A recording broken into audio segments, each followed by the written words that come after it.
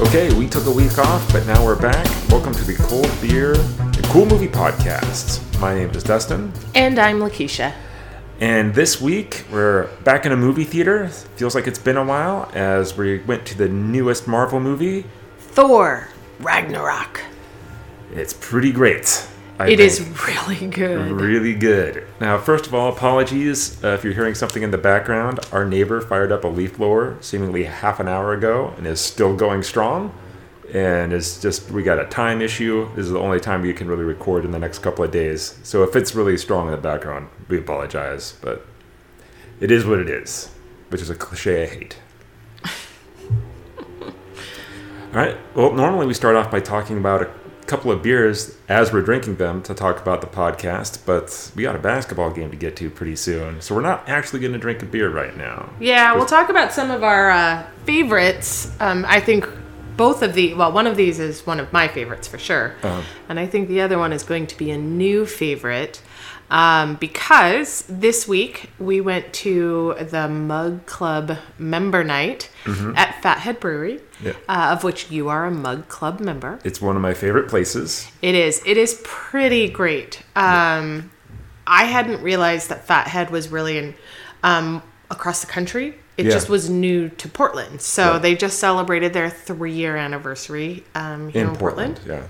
So that was exciting. Yeah, there's one in Pittsburgh, and I forget, there's not a ton of them around. There's like half a dozen, I want to say, across the country.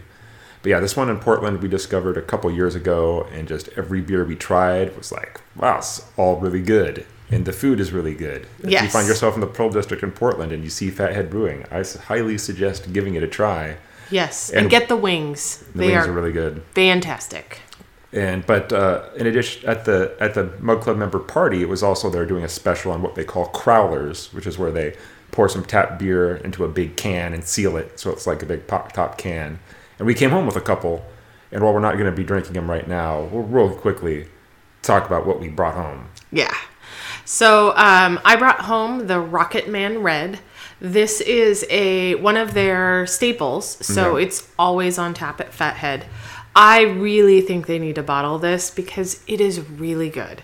I like a hoppy beer. If anybody has listened to any of these podcasts, you know that I almost always go with a nice IPA. The hoppier, the better.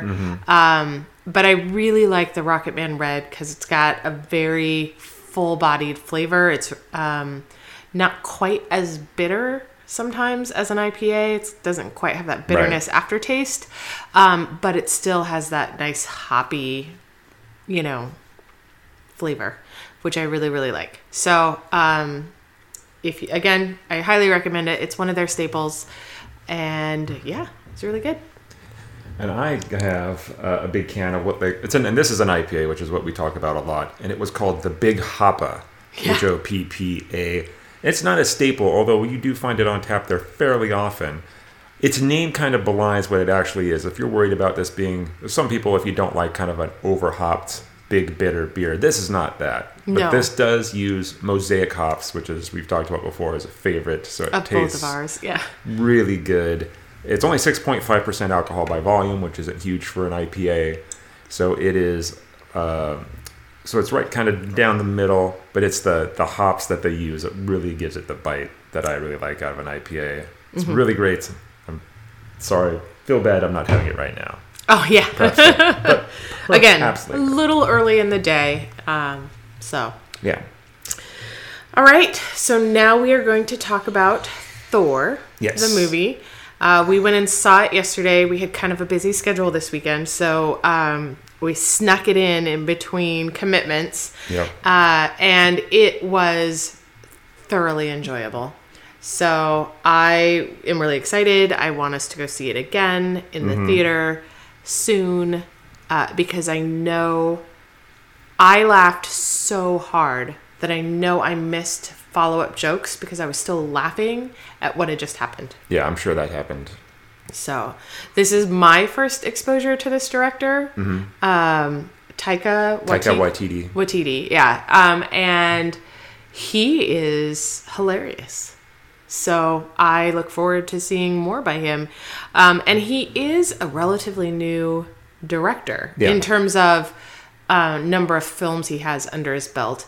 And I suppose I shouldn't be surprised because really, Kevin Feige has definitely, that has been something that he's done quite a bit, where he kind of picks these maybe untapped geniuses sometimes, or less well-known movie directors to direct his Marvel Universe films, and you get some of the biggest gems out of those.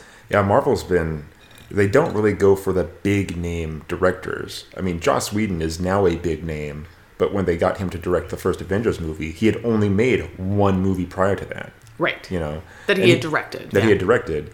And so, the Russo brothers, who have done, the last couple Captain Americas and are doing Infinity War, they had only done TV before any of that. Right. So it's really interesting the way Marvel goes, and that they picked this guy.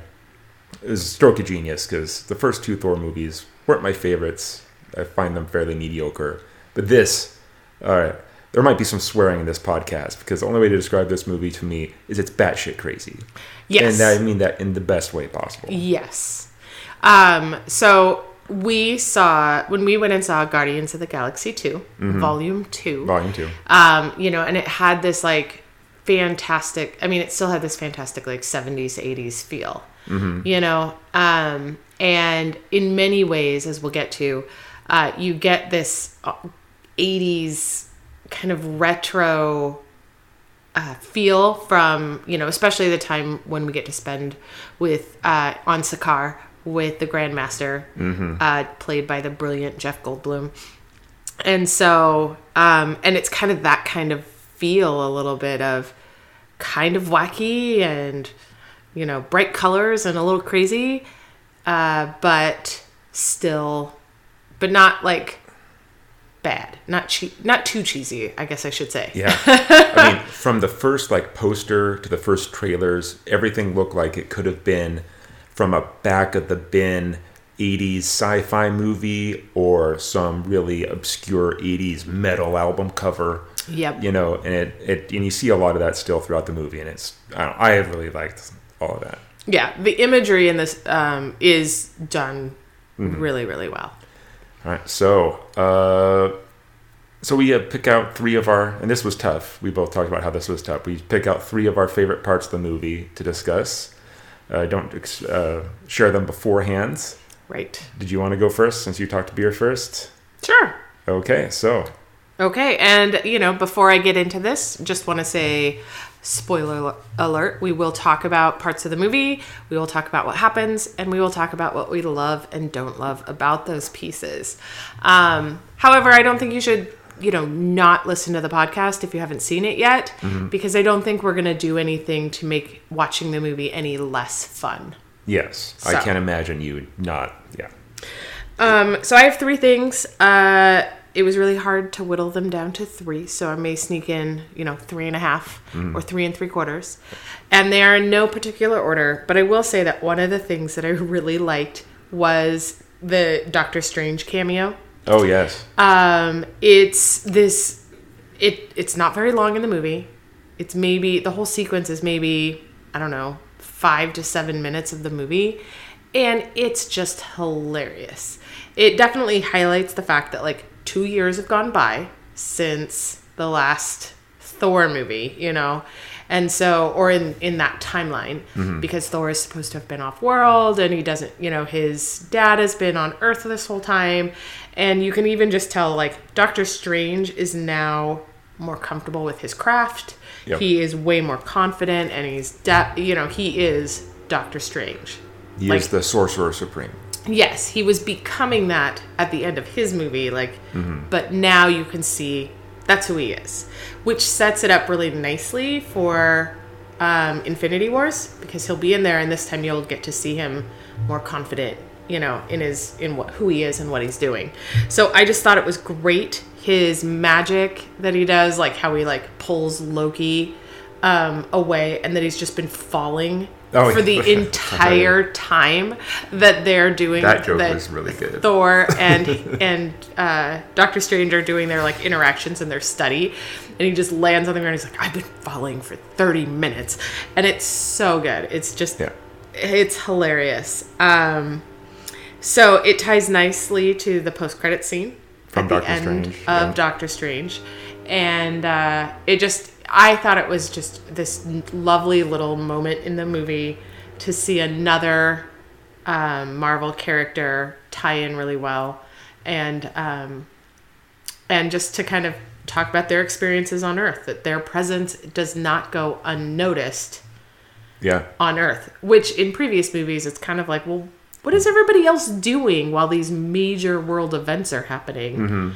Like Spider-Man Homecoming, all this stuff is going down and like nobody else shows up to deal with it. So it kind of was nice to be like, oh yeah, they're aware when Loki and Thor hit the ground. Yeah, and they even show up in disguise. Right. Even the Hammer Mjolnir is in disguise, which is a neat little nod to comic stuff. But it doesn't go past the Sorcerer Supreme of Earth, right? Which is great because not only which makes sense. So they do a good job in the beginning of tying into the universe, the larger Marvel universe, and without it seeming really like shoehorned in. I thought. And I just love that you can even feel like when he drops the umbrella, because he's like, oh, you can put your umbrella down. You can hear the thunk that Mjolnir always makes. And then when Doctor Strange says, well, don't forget your umbrella, and he just reaches out his hand and you can hear it's Mjolnir like just crashing through the mansion on its way to him. It's so good and so fun. So that was my number one. What about you? Okay, so we talked a little bit about what the movie looked like, a lot of the imagery, and especially when we get to the planet Sakaar. All the crazy costumage and like set decor, like in the background, all of that stuff is just a really big love letter to a comic artist legend, Jack Kirby. The King Jack Kirby. A lot of that stuff, you see a lot of this little like kind of zigzaggy lines that end with a like open face circle or a light circle, and that is classic Kirby. Some people used to call it Kirby Crackle. It was in everything, and just a lot of that design stuff in the background on Sakaar, which is just so colorful and so eye popping.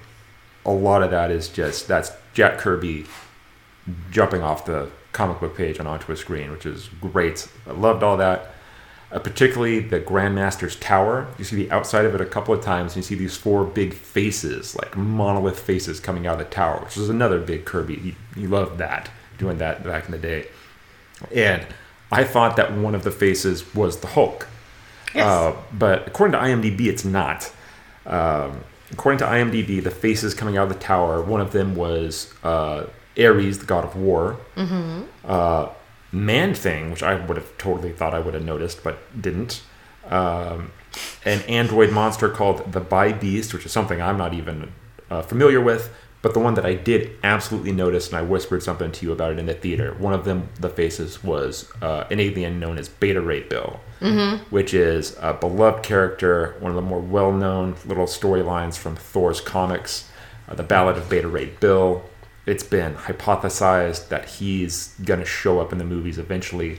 Some people thought he was in the first Guardians of the Galaxy movie, in the Collector's Menagerie, but he wasn't. Okay. But Beta Ray Bill saying that all of that stuff, the Beta Ray Bill, which I'm sure is going to be a fun little thing for any comic nerd out there, and just how everything looked, especially on Sakaar, was just a comic nerd candy. So that's my first thing I'm going to say that I really loved. Okay. I really loved, for my second thing, I loved the interplay between Thor and Hulk and Thor and Banner. Just watching, first of all, in this movie, Thor is humorous. Chris Hemsworth is quite the comedian. He's got great comedic timing. Oh, yeah. And what I found most interesting, I'm going to just insert one of the facts I learned about it, was that like 80% of the lines in this movie were improvised. I saw that, yeah. To allow for a more relaxed feel and interaction. And I think that knowing that, it highlights Hemsworth, his comedic talent even more, because now you're really talking about them really having to develop that timing and that play off of each other. If the lines are improvised, you don't really know what's going to come out of the other person's mouth, so you just have to go with it. And he does a great job. And that interplay between, Thor being so excited to see Hulk and talking to Hulk and being like, but you're my favorite. Of course I love Hulk. Like, no, like I prefer Hulk over Banner. Of course I do. And he's just like, becoming buddy with Hulk. And then later when he's got Banner, he's like, of course I've missed you, Banner. You're my favorite. I don't like the Hulk. It's just this great, wooing of each side of the Banner Hulk persona. And so it's really, really, really good. And I think that it plays nicely into, you can kind of see even the Hulk Banner growth too. Cause Hulk it definitely talks. Yeah, complete sentences. I was wondering how that was going to work, but it works fine. Right. And I felt like it really kind of helped evolve, the fact that so time has passed, but because he's only been the Hulk, he's been forced to evolve, beyond just Rage Monster, because he has not let Banner come out. And so he's been forced to communicate better. And so he does a great job. He's still very much, a giant angry child. Yep. And then Banner does Mark Ruffalo is one of my favorite actors. And I love that he does this great job of just being like, what the hell has happened? What do you mean time has passed? Where am I? Yeah. What's going on? 2 years. 2 years. He has been the Hulk for 2 solid years. Right. And so just having this, he's completely bewildered. He has no idea what's going on. And, Thor's like, yeah, so lots of things have happened. I really need you just to help me. And he's trying to woo him and move him forward. And then just this moment that I love is all of a sudden, as they're trying to talk about how they're going to get out, the giant wormhole, all of a sudden Thor and Banner have this very scientific discussion about how wormholes work and what kind of ship do they need in order to get through the wormhole. And it also just showed a different side of Thor, since he's always just been about I'm going to smash things and just hit everything, and it makes it better, which is very much in line with Hulk. And then all of a sudden he shows this very sophisticated side of himself with Banner, and they just have this great interplay about science-y stuff. Which makes sense, because Asgardians are really an advanced alien species. Right. Right? They don't really have a lot of their stuff isn't really magic based. It's just advanced alien technology is how they make it work. Right. And this is the first time that you really actually see Thor have any understanding of any of that. And so, it was just great. I loved watching that interaction, because it was both fun to see Thor interact with the Hulk and then him interact with Banner. And I love just at the end where he's like, Hulk, for the first time, just stop smashing things. Don't smash. Right. That was funny. So it's really good. And you talked about how they improv so much of it. I saw an interview with Taika Waititi where he talked about why he wants to do that. It's when you're making a movie gets written, and the screenwriter writes a joke in this scene, right? And this is the joke of this scene, and then it's 2 years later, when you actually get around to making that, and that's the joke that was written 2 years ago. And if you're going to be inflexible, maybe that joke, doesn't work anymore for whatever reason. Time's passed. It's based off of something. So it was really interesting, his thoughts about why they wanted to improvise so much, and I'm pretty sure he does it. The one movie I've seen of his, that's all it was. Clearly, it was improvisation. And did you see the thing about the one line about he's a friend from work? Right. I can believe that, how open they were to new ideas. They got that line, and it was in a trailer, so everyone's seen it. They got it from a kid who was on set from the Make-A-Wish Foundation. Right. And they got into the movie. How exciting that was so cool for that kid. But I just also thought, it's such a great line. They, he's like, yes, we know each other. Even though the last time they were together, Hulk just flat out, punched Thor. Yeah, just the thought that the Avengers is just a job. Right. It's just, that was pretty funny. So that was my number 2. I loved that interaction.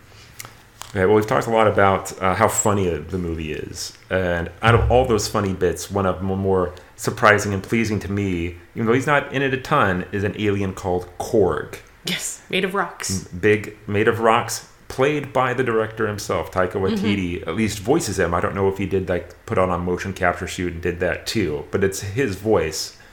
And he is, just every time he spoke, cracked me up. Oh, yeah. Taika said that he based Korg on Polynesian bouncers that he knows. Taika is from New Zealand, and it's just something different, especially from the voice than you would expect from an enormous rock man. Right. Is the tone of his voice, how he speaks, and how funny and light he is just it was just so funny. I mean, every time he had something to say, it cracked me up. Oh yeah. And so if you're going to go see this and if you listen to this before you see the movie, look forward to Korg because he is great. He really is great. And I just loved the interplay too because of that, that lighthearted piece. Here's this big, literally creature made of rock. And you would expect often, whenever they have big, bulky characters, they always give him this super deep voice. And here he's got this light voice and he's speaking in an accent. And it's just so funny because it really does have that kind of lighthearted, he's, a gladiator and he's totally cool with it and whatever, yeah. Yeah, but he also wants to start a rebellion. A revolution. Would you be up for that? Wouldn't you? Yeah. I can't do the voice to justice, but it's great. It is really good. So my number 3 is just the humor that's just permeates this movie. It's so good, and it balances it with these very poignant moments too, but just so much humor in terms of the yes, we know each other from work line to Loki being visibly uncomfortable with the fact that it's Hulk that is his prize gladiator. That was so good that they made that a point to show that. Yeah. Just the body language of Loki as he's oh crap, and you can't tell is he nervous because if the Hulk sees him, he's gonna beat him up again? Is he nervous that the Hulk is gonna kill his brother? Is he nervous that his brother and him they're just gonna turn around and both go after Loki? Or is he just nervous about all of it at once because he knows there's no way that's gonna end up well for him? And then there's a moment where Hulk grabs Thor by the leg and does the same smashing that he does in the original Avengers. Yeah. And Loki jumps up and is yes, that's what that feels like. Now Yeah. I took the Loki thing as almost PTSD. Oh, really? He was just reliving. So that's really great that they kind of, if you've seen a lot of the other Marvel movies, they reward you with little things like that. Right. So I thought that was really good. I thought, Hela, who is played by Cate Blanchett, who's phenomenal. She does this big introduction to the Asgard army, and she's I am Hela, I'm the firstborn, and this is wonderful introduction. And then Hogan just totally ruins it, and he's whoever you are, you just give up now. And she's whoever I am, did you not just hear me? It's this best, kind of pause of here she's got this grand speech, and then she's just so exasperated that he's clearly not listening to her. And so that was really good. I loved Carl Urban as Scourge is hilarious, and I love that he wants to introduce, as he's flirting with the ladies, Des and Troy, so that then he can destroy. Right. And he got those guns from Texas, which was just a great line, and I couldn't stop laughing. So as much as I love all of that humor, I love that it's balanced with these poignant moments of Loki and Thor when they find their dad, when they find Odin. That's just such a kind of moment of real introspection and emotion right after you've had this silly moment with Doctor Strange. And then when you see Loki and Thor escape, and they just have this moment where Loki thinks that they're going to banter in the same way that they always have, and they're just going to fight some more, and instead Thor like just doesn't want to fight with him anymore. And he's like, well, of course I always wanted to fight with you. I thought you and I were fighting against the world. That's not what you want. I'm just going to stop arguing with you. I'm going to stop trying to make you something you're not. I'm not going to be surprised if you're going to betray me for the 1000th time. I know. And just, get ahead of that. And yeah. And I love that, because in the first couple of movies, and even in the Avengers, that's like an ongoing joke that Thor continually falls. For the same thing. With Loki. And this time, he throws rocks at Loki all the time because he thinks that he's a projection all the time. Mm-hmm. And that he's prepared for Loki's inevitable betrayal and does the zappy thing on him and is just like, I'm just going to accept you for who you are and I'm just going to stop asking you to be better. Yeah. And do better because you clearly don't want me to. And yet, ironically, that's what causes Loki to be like, wait, I'm going to be better now. Is the realization that he's just, his brother's finally like, okay, fine. Yeah. I'm not going to try and change you anymore. And then you've got the Valkyries' deaths, which is actually very poignant to scenery wise. Oh my gosh, every scene out of that is a comic book page for sure. But it's great. So I just really loved the humor paused with these poignant moments of conversation, and I like it. Okay. So I had trouble when I tried to decide on my last thing. You already talked about how Cate Blanchett, she looked super cool as Hela. Fantastic. Tessa Thompson as Valkyrie was a lot of fun. Mm-hmm. She was really great. She really sold out for that role. I guess she put on 15 pounds of muscle. Yeah. To do that. Good. And what I ended up, the use of Led Zeppelin in this movie is pretty great. The lightning effect, that they gave Thor at the end. When he finally embraces being the god of thunder. Yeah. Brilliant. But what I went with is when it's over, when this movie is over, it really changes things in the whole cinematic universe as a whole. Yes. Because that really doesn't happen. Usually once these movies are over, things are kind of reset back to, status quo for the Marvel Cinematic Universe. But not in this movie. Nope. Asgard is gone. Spoiler alert, yeah, they destroy Asgard. It is no more. Thor is Pirate Thor because he's got an eye patch. Yeah. He's the king of the Asgardians now, but which also makes him responsible for all these Asgardian refugees. Mm-hmm. All of Asgard is on a big spaceship floating around in space. They're apparently going to go to Earth now. That's a big change. Right. A big setting in the Marvel Cinematic Universe is no more. What do you do with all these people? What's that mean for Thor? Because he can't just, leave, can't just go off and do whatever on Earth anymore because he has now this massive responsibility of all these people who are refugees now. And counting on him.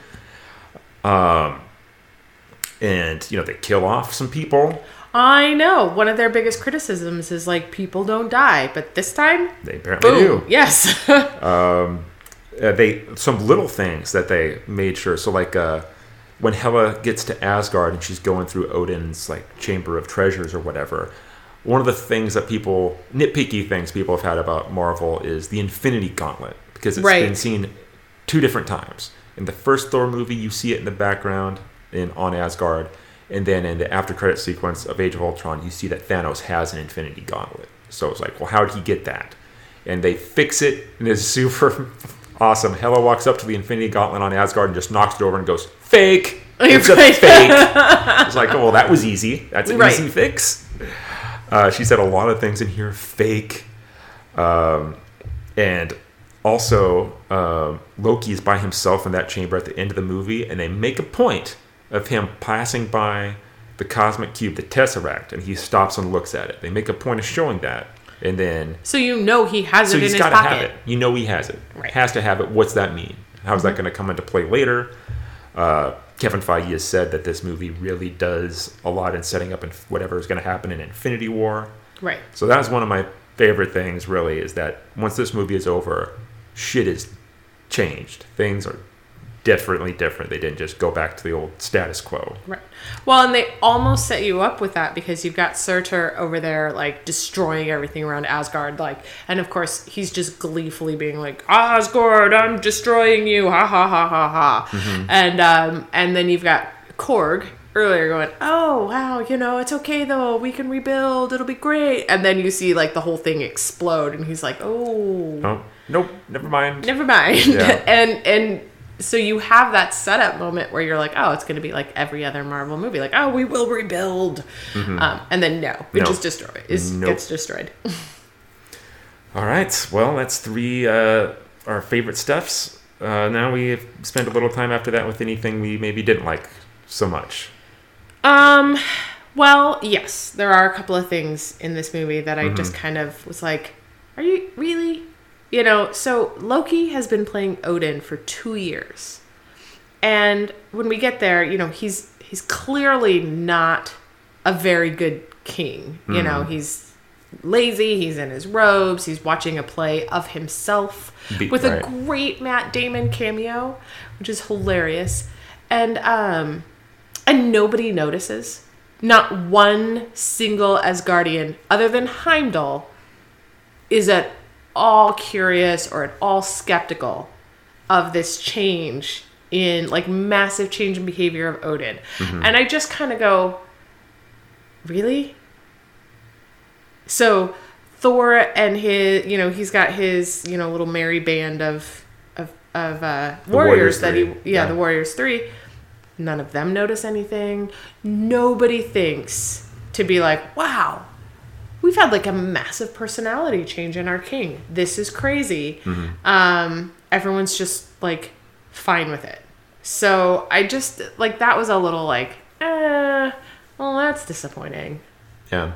One of mine was at the very beginning, even though it's a fun scene where they show Thor is in chains, he's captured by Surtur. Yeah.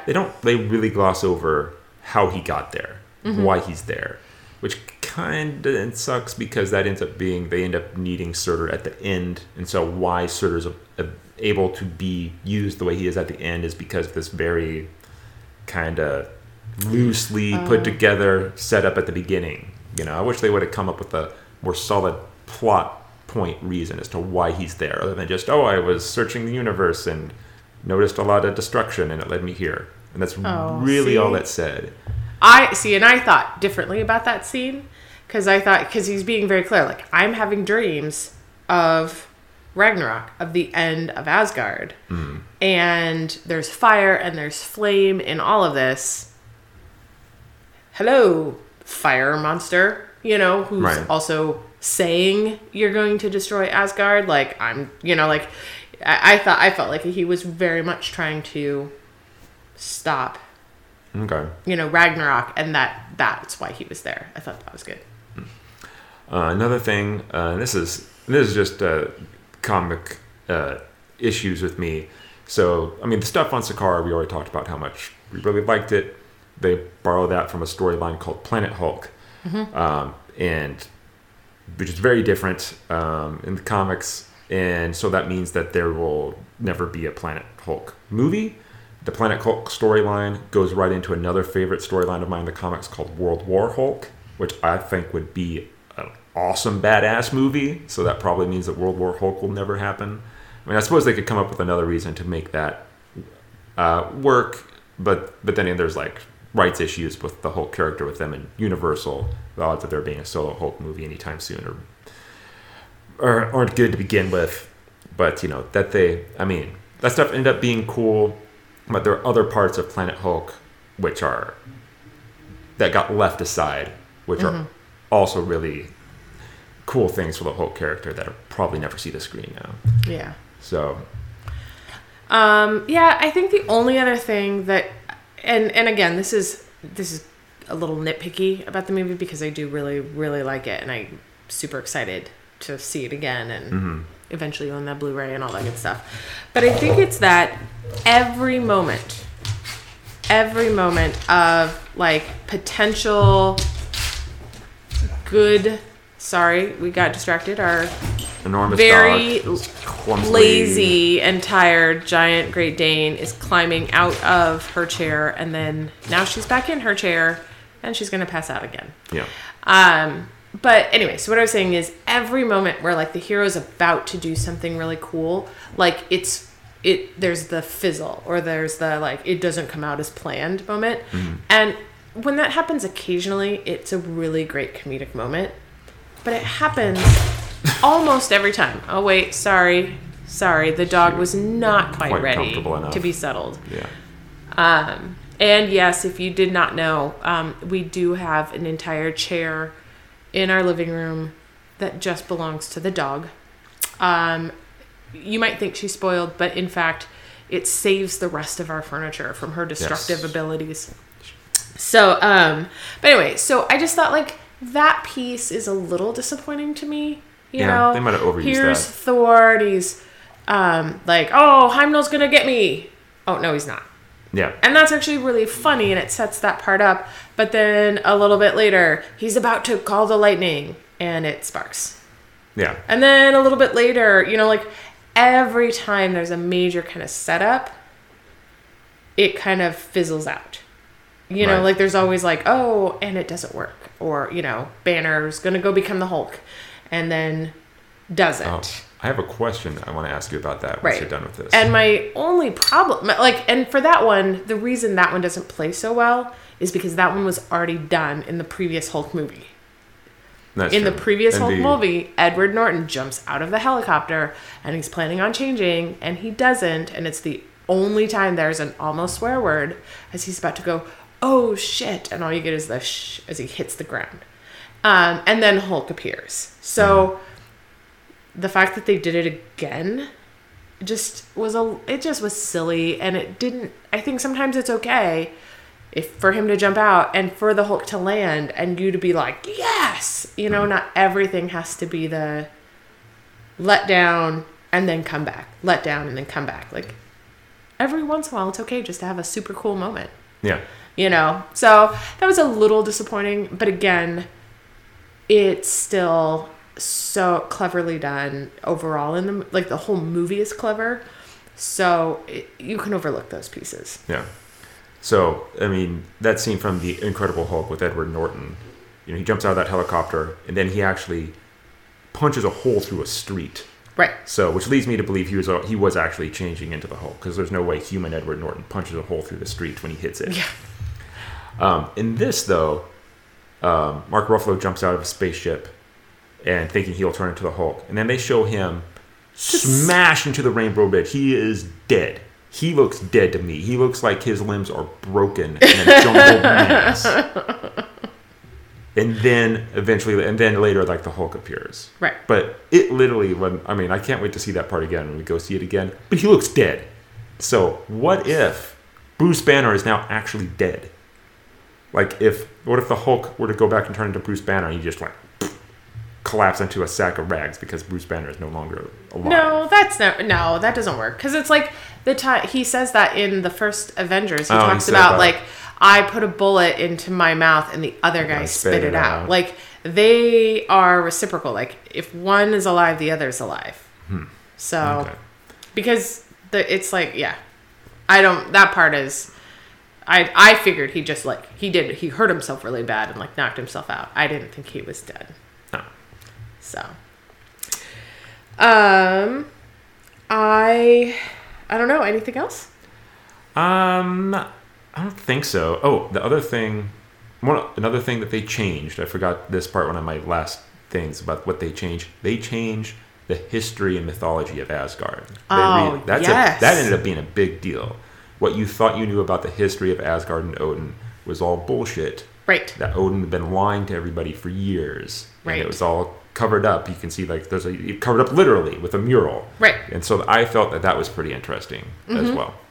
Yeah, real interesting like destruction of Odin's legacy there, of who he was, that he had been very much a conqueror and a destroyer of worlds, with Hela at his side. Yeah. And then kind of has a moment where he's like, wait a minute. And that's when he, casts Hela down. And, right. But yeah, I thought that was pretty interesting. We haven't talked much about her, but I just have to say, for the first female villain in the Marvel Cinematic Universe, Cate Blanchett does a kick-ass job. Her costume was great. She looked so cool. Was great. And just kind of her competence, her, she is the goddess of death. and she is not like, she knows who she is. She owns that altogether. She does a great job. And the final battle scene right before they start fighting, when Thor is sitting in the throne and he's just calling her to him. Yeah. And then they argue with the staff. Yeah. And they have like that conversation. It's a very serious moment for Thor. Like, he's had to like come to grips with who his dad really was. And then he's much more sober and somber about like the seriousness of what he has to do. Yeah. Like, he's got to fight and beat his sister. Yeah. And I like that because I love, Anthony Hopkins. And he's been played a pretty benevolent Odin through these movies.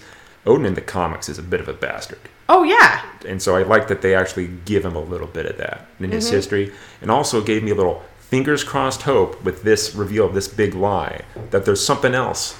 So a change they made in the comics recently is that they talk about there being the 9 realms, but there's actually a 10th realm that Odin somehow banished, and it's the realm of the angels. Where Angela is from. Angela is from. And to be able to introduce, is a favorite character. She used to belong to a different publisher. That's a whole other story.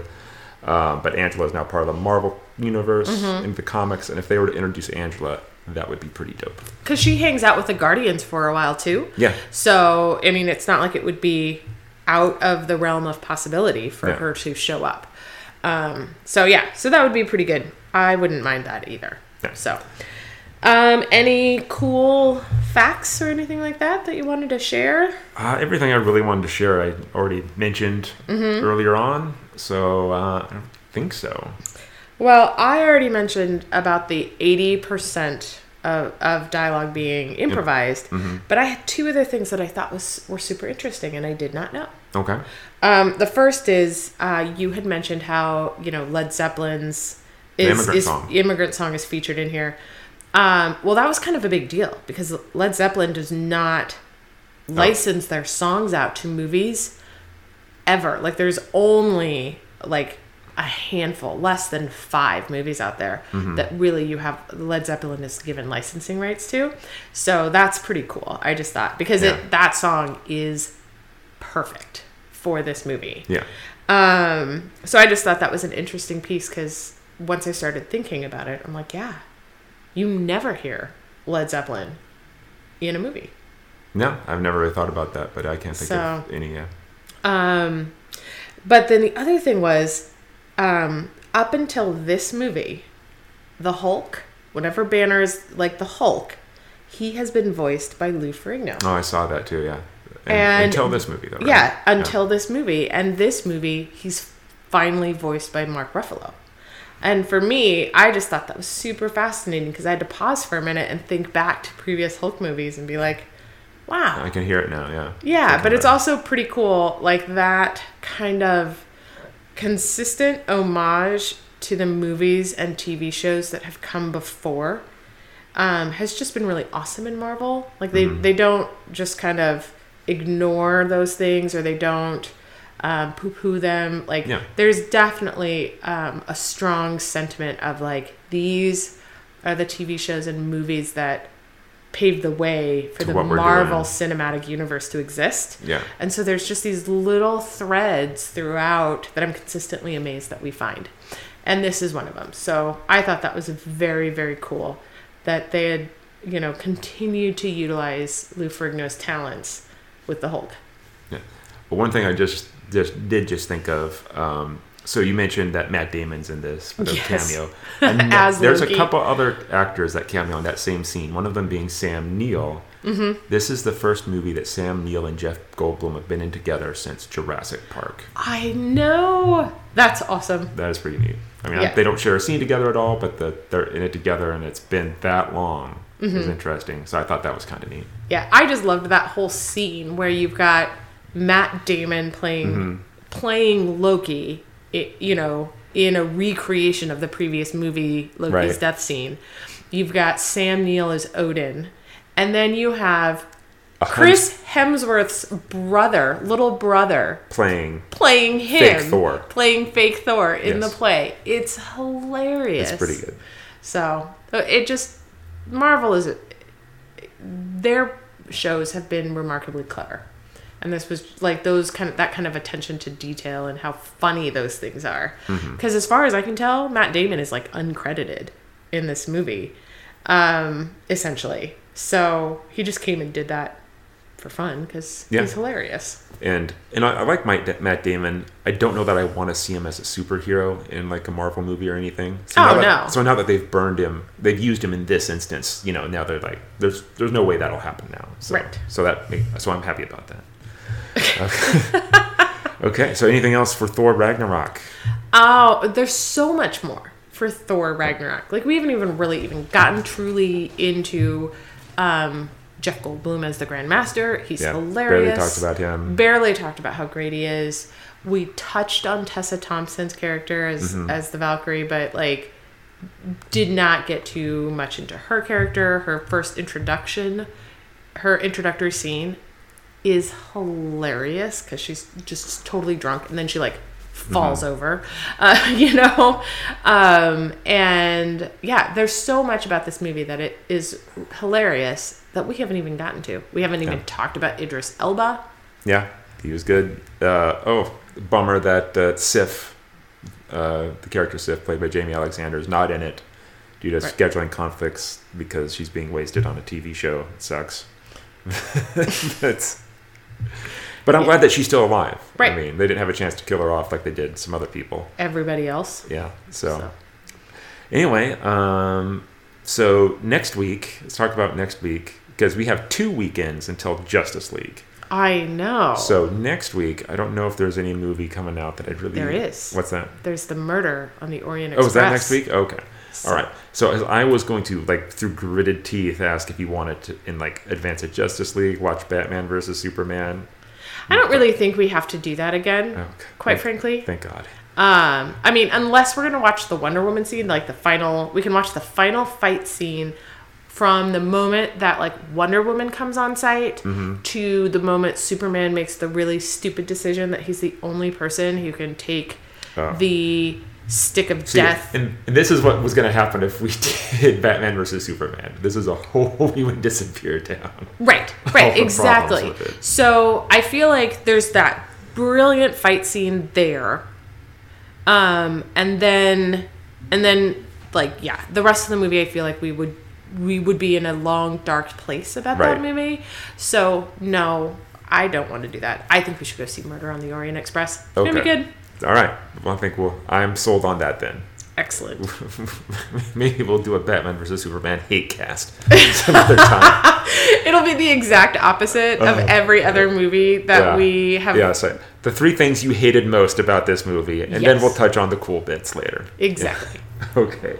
So next week, Murder on the Orient Express. That'll be fun. I'll look forward to that. Okay, so thanks for listening. As always, you can find us on SoundCloud, iTunes, Podcast Republic on an Android device. Feel free to leave a comment on SoundCloud or even on iTunes, or even give us a rating or a review on either of those things. Yeah, so I don't think anybody has before. If you want to send us a message, suggest a movie to do, or a beer to try, you can email us at ddkpodcasting@gmail.com. That sounds great. And until next week, go see a movie. Thanks, everybody.